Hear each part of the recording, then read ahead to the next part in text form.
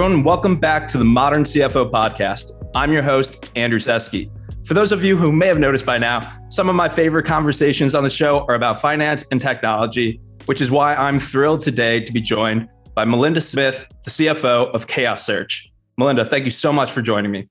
Thank you, Andrew. It's great to be here, and I really appreciate you having me on the show today. Before we go back in time to discuss your contributions and leadership at companies like Venmo and Paydiant, I'd love to dive in by giving listeners a brief overview of ChaosSearch, why the cloud data space is so exciting, and perhaps why listeners should keep an eye out for how rapidly the space is developing. Yeah, that's great. So I joined ChaosSearch about a year and a half ago as the CFO here. And ChaosSearch is a data lake platform that's really aiming to revolutionize access to data at scale. We were founded as a disruptor in this data lake market to really drive down the time, cost, and complexity that's involved with data analytics today.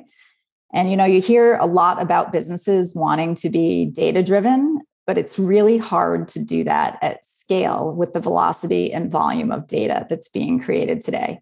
When we talk about data at ChaosSearch, we're not talking about, megabytes. It's really more about terabytes and petabytes, and someday it'll be zettabytes, right? So we're talking about scale here, and our technology allows us to put data into the client's cloud of choice and then allow them to use the very same tools they use today to analyze that data while shortening the amount of time for them to get insights into minutes versus the weeks or months that we're seeing technology companies take today to get access to their analytics. That's really interesting. And for those who don't know, ChaosSearch recently raised its Series B and is continuing to grow. And I'm really excited to circle back to that round in a little bit here, because I know you have a really valuable perspective when it comes to fundraising, as well as have really unique experiences in some transaction types as a CFO. So moving a little bit more chronologically now, you graduated from Ross at University of Michigan and began your career at PwC. Is that right? That's right. So very early on in my career, I was very focused on more of a traditional accounting and CPA path. So right out of college, I chose to join Pricewaterhouse, and I was there in those early days really learning a lot about different technology companies in the Boston area. So when was the first intersection with kind of a senior finance position at, it was a privately held firm, right? Did that company spark interest in technology, or had you always had a finance and technology interest? Well, it really did spark it for me at Pricewaterhouse. In those days, a lot of what was going on in the Boston market was smaller businesses being funded by venture firms here locally. And I took the opportunity to leave Pricewaterhouse and join my very first technology startup. That was really a great opportunity for me to flip over from, sort of that auditing side to more of the operational finance and learn more. Really, that was the journey I started on, learning about how to be more of an operational CFO.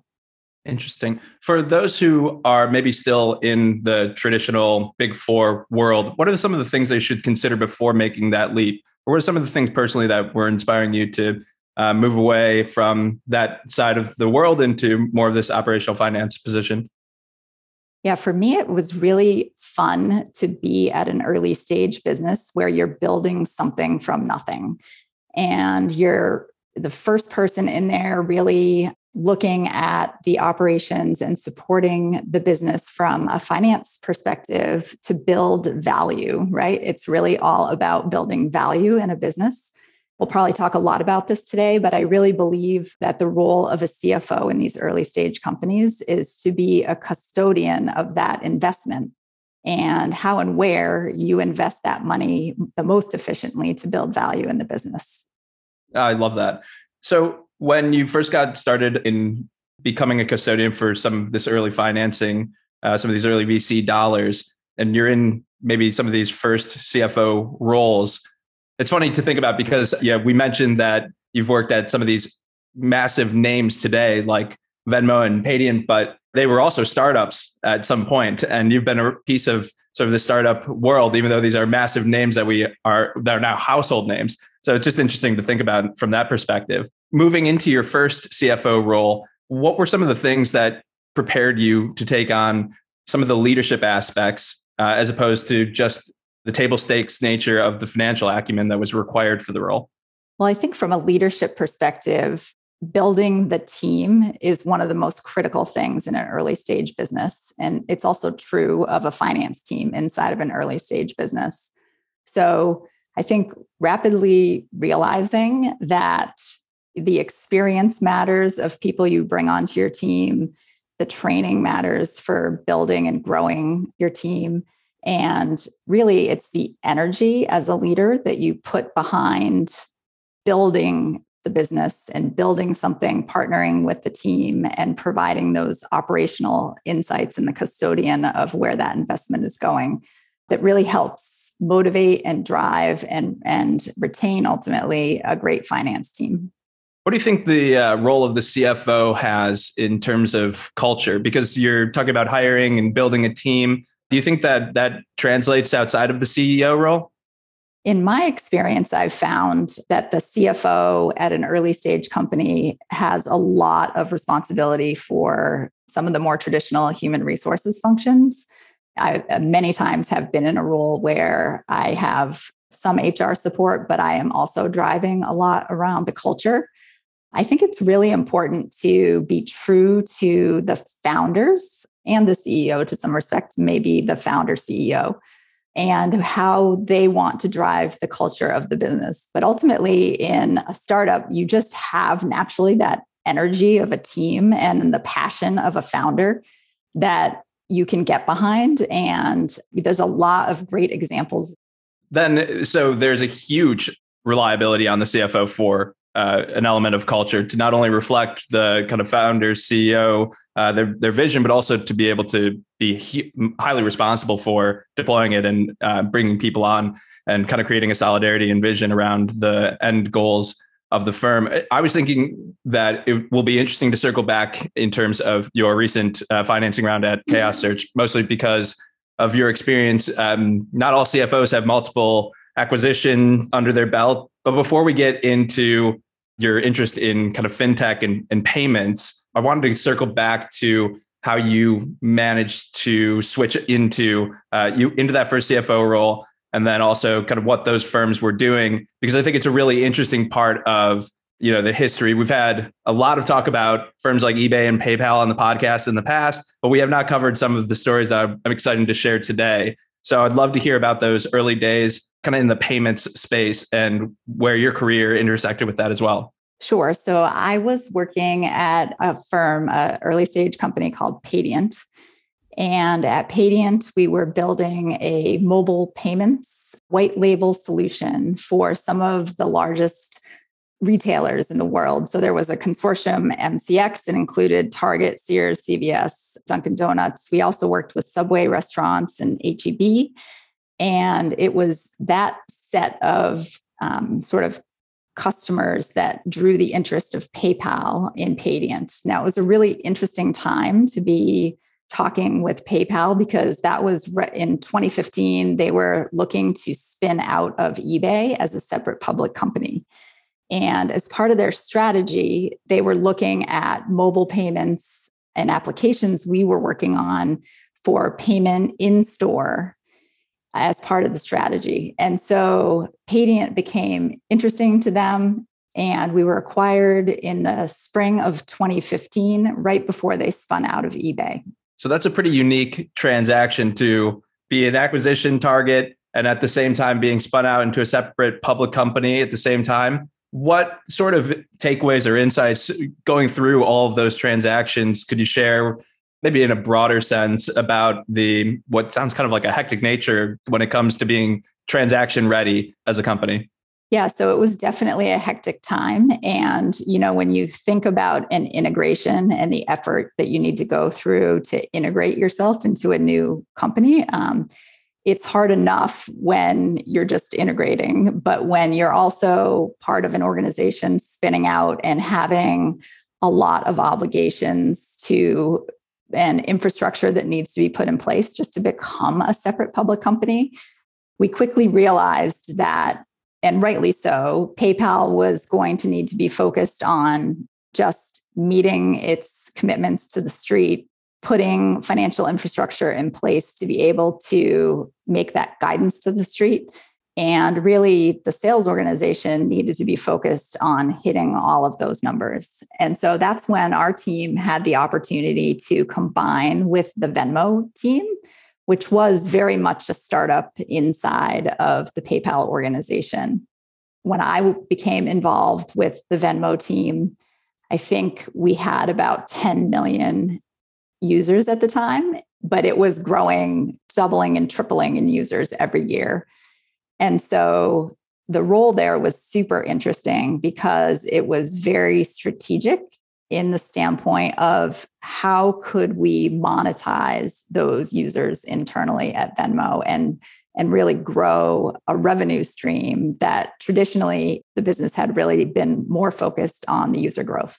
So essentially you were still in startup mode, even at some of these really large household names. What were some of the differences between operating with some of these startups at startup stage all the way through to managing the CFO role at big public firms?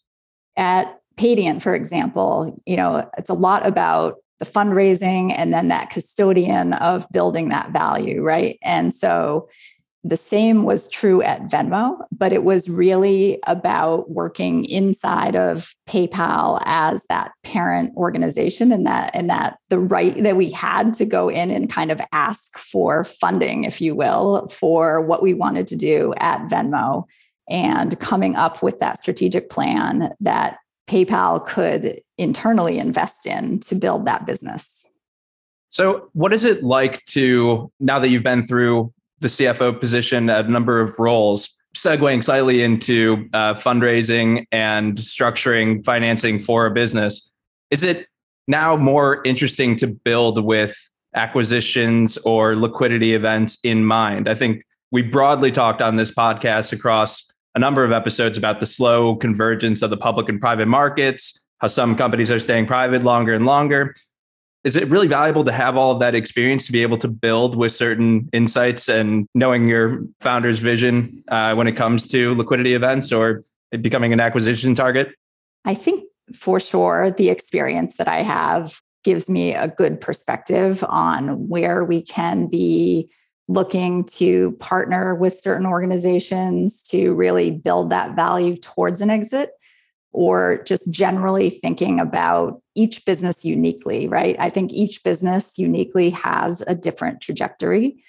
And there's honestly a little bit of luck and timing that goes into when a founder is coming to market. And there are businesses that can be incredibly efficient with their funding. They are right on the timing to build that value. And they perhaps grow very, very quickly. But I think in the normal and more usual case, it is more of that longer time frame to really incremental progress, building value over time, taking, that 10 customers that you have when you first start, figuring out how to build that into 100 customers, figuring out what that timeline is really going to look like uniquely to your business for the sales cycle and all the other metrics that go into determining how fast your company is ultimately going to grow and achieve that exit. We talked briefly before recording that when you first joined ChaosSearch, the Series B was pretty soon after. But can we hear the story about how you were brought over into ChaosSearch and kind of the relationships that you've had that have been really pivotal in bringing you onto this new team? Yeah, so it's been true across my entire career, honestly. Like, it's true that the community, the venture community in a certain region, Boston in my case, is pretty small. And I've been very lucky to be kind of referred from business to business and founding team to founding team as I've grown in my career. And so when I left Venmo and was really thinking about my next step, I was contacted by one of my investors in Paydiant who had been an early investor in ChaosSearch and was really passionate and backed Thomas Hazel, who's our CTO, in this cloud data platform and the technology and the innovation that he was building. And so I joined ChaosSearch kind of knowing one of our board members and meeting the rest of the leadership team for the very first time. It was very interesting onboarding to Chaos, and no pun intended, but I really did think hard about joining a company whose name was Chaos. When I joined about 3 weeks later, we received that term sheet from Stripes for our $40 million Series B. And so it was, sort of hair on fire coming in and learning the entire history of ChaosSearch in about 3 weeks in order to put the diligence together and get that round closed. So we've talked a little bit about financing in general and fundraising in general, and that it can be fairly difficult. And also you're keeping in mind that taking different types of investments also require kind of different custodial, as you put it, role, to serve different investor interests. How do you think about scaling and fundraising in the current environment we're in today? So one of the interesting things I see in the environment we're in today are these companies that are raising these gigantic rounds of funding. I do think that there is a role of a CFO to help the team determine how much is the right funding to bring on and balancing that with the dilution that you're taking on in the business and how confident you are in what you see as the data points towards your growth rate that supports that valuation at the end of the day. And so I think there's a propensity potentially to take this big amount of money and then have trouble being responsible, I guess, about where to invest that money. And so that kind of ties back into my view of this custodian of the funding and how do you invest every dollar to really drive at least $1 of value so that effectively you're turning that dilution that you took from selling equity in your business down to zero. Yeah, I really like that approach. I think it's great advice for CFOs thinking about their role in fundraising there's so many dollars chasing so few opportunities at this exact moment. I think that's a really important comment. And typically I stop the podcast every once in a while to say, if you're using that 30-second back button, that would be a great thing to focus on and just rewind and re-listen to. I was wondering if you had any thoughts on the evolving demands of the CFO role, especially across your career. So when I think about being a woman in technology and this journey that I've been on to build both sort of a family and a career over the last 20 years, honestly, I could definitely not have achieved what I've achieved without sort of this true partnership with family and friends. And the saying that, it sort of takes a village, I think is so true in my case. And where it starts really for women to succeed in a career, I think, is really having that support system around them to make everything that needs to happen in daily life happen, and then also contribute really meaningful at work in your career. Would you say that's something that you feel is relatively underestimated in the world today? For sure. I think that some of the quality of women in the workplace is really fundamentally dependent on this concept of having the right resource to support them in that journey. And whether it means, flexibility for a 2-job family to really split up everything that needs to be done in a day, whether it means splitting up childcare drop-offs in the morning or in the evening, or heading to the soccer field for a 4:00, varsity soccer game, then getting back to finishing up your email when you get home after dinner, spending time together as a family, maybe cooking on Sunday afternoons so that you have food to reheat during the week for dinner. I think employers fundamentally need to realize that those old days of sort of one single breadwinner dedicating 9 to 5 in person in an office are long gone. And I think the interesting part about today's world is that COVID has really accelerated, I think, some of this flexibility for families and for that two career household, where it's a lot easier now when you're working from home, at least for people who have the opportunity to work from home, to really split up that flexibility. And I'm hopeful that that's going to drive more opportunity for women and, that support structure that they need to really accelerate their career. Thank you so much for that. I want to take a sort of step back and think a little bit more broadly about what's top of mind for you right now at ChaosSearch, and how are you thinking about just the next 12 months? For sure, in the next 12 months, we are working towards our next fundraising. So it's really all about building as much value in the business this year as we can leading up to that fundraising round. And by building value, I mean, not only is it building more value in the technology, we're really laser focused on identifying and that repeatable business model where our ideal customer profile is focused, and how we can really also look towards building the right team, spending a lot of time on the hiring process, in this environment right now, especially for hiring engineers. I know lots of your listeners out there probably have the same challenges we have. And the other thing balancing is really, I'm a big believer in building a diverse team. The best teams and the most effective teams come from a commitment to that diversity, which is also increasingly hard in this COVID environment, to find, workers who are now demanding that they can live in dispersed locations and those flexible working schedules. So really focused on building the team. And then ultimately, it's building the top line, right? So a lot of what I spend time doing these days internally is really being that data-driven advocate for where are those proof points working in terms of marketing campaigns that are driving the best marketing qualified opportunities, moving those down the funnel into sales accepted opportunities, and then ultimately, what is the velocity that I can forecast for how the growth of the business is going to support our next fundraising?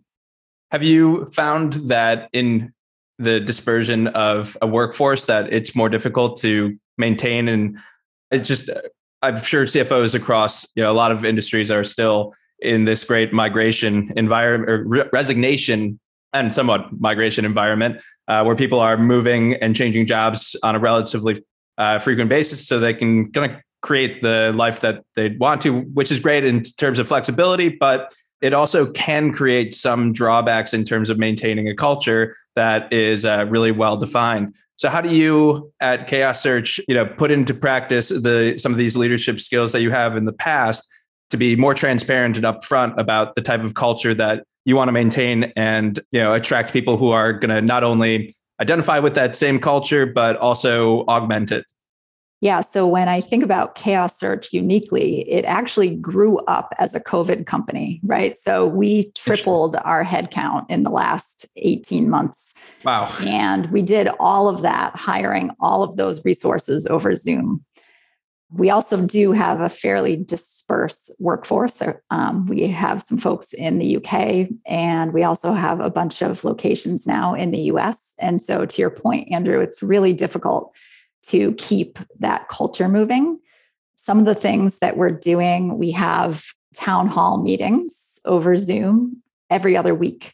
And that's really been a big part of building the culture of the business, just given the realities that we live in today with everybody on Zoom. And so we hold these town hall meetings, and Thomas Hazel, who's our CTO, is also quite the character. And he likes to open up our town hall meetings with some kind of fun activity. And we then spend a lot of time really making sure that we're connecting our business wins in those meetings so that the entire employee base can understand how the business is progressing. and really building that excitement coming from that passion that our founder has in the business. Yeah, it's amazing. It's very important, I think, to celebrate progress and wins as a firm, so that everyone can sort of see the culmination of their individual contributions to the overall vision of the firm. One thing that I feel like I didn't quite cover in depth enough. You've had roles as a CFO in firms that are fairly technical as products. So I think that there was an IPO that was really documented. Snowflake was the first time I think I had heard the term data lake, and I might be a little bit behind. So for people who are still learning about cloud storage and the entirety of the space, what should they look out for? What should they think about in terms of the next 3 to 5 years of the development of the space? And how do you see it developing that people can kind of keep track of? Yeah, so good point. I mean, Snowflake has been a very successful player in the cloud data market. One of the key differentiators between what ChaosSearch is doing and what Snowflake and some of our other competition is doing is that they require you to actually move your data into their cloud infrastructure. And ChaosSearch is allowing our customers to keep their data in their own cloud data infrastructure of choice. Now, Snowflake has a big head start on us, but I do think that the valuation and the size of fundraising has driven a lot of interest in the cloud data space. And when you think about the next 3 to 5 years, I'm really excited to see the data get beyond, that petabyte of data level. And really, it's supposed to triple again in this time frame, the amount of data that's being created by sort of web applications, mobile devices. When you think about the Internet of Things, including sort of connected cars, connected homes, machine learning, and artificial intelligence, the volume of data is just exploding, and the value of that data and the analytics is becoming more and more critical to just going about everyone's daily life. That's some very helpful context. I didn't understand this rate of acceleration in terms of how much data was going to be out there, but it's a trend that we know is not reversing anytime soon. So I think that's really helpful context. So thank you for that. One kind of final question I have is around anyone who is aspiring to the CFO position, who may be in a senior finance role or maybe still at a big four. What are some of the things? I mean, I know you personally have had a lot of experience, and it brings you a lot of joy to be at that founding group, to be able to bring something into the world that's totally unique. How should people think about their first CFO position? And what final advice would you have for them to kind of summarize some of the insights that you shared today? Yeah, I think it's, not to hold off on really just taking that opportunity, driving all the energy you have into continuous learning. I think a lot of what I've learned has really just been rolling up your sleeves and putting forth a partnership with all of the other leaders, trying to learn as much as you can about that operational aspect of the business, and really being driver of that data analysis internally, right? It's not only does the CFO have to worry about more of the mundane sort of accounting, traditional flows of quote to cash and procure to pay and things like that, but really the value of that first CFO role is learning as much as you can about the operational aspects of the business and how you can drive whatever data elements you can coming out of early learnings, really, especially in that early stage mode. Learning from every data point you can is really going to help you become a better custodian of where to invest and help those leaders direct that funding. I can't think of a better definition of what I would think you're describing, which is the perfect modern CFO. It aligns perfectly with the podcast title, and I really appreciate you delineating your career. I think we've had a wonderful conversation. How can people learn more about ChaosSearch or get in touch with you if they're interested in learning more? What's the best route to do so? Yeah, sure. So you can always find us on chaossearch.io on the web and also LinkedIn. I'm on LinkedIn. Thomas Hazel, who's our CTO, and our Chaos Search LinkedIn page have lots of detail and information about what we're up to at Chaos Search. Excellent. Thank you so much, Melinda, for joining the Modern CFO podcast. I look forward to speaking again soon. Thank you, Andrew. It's been great to be here.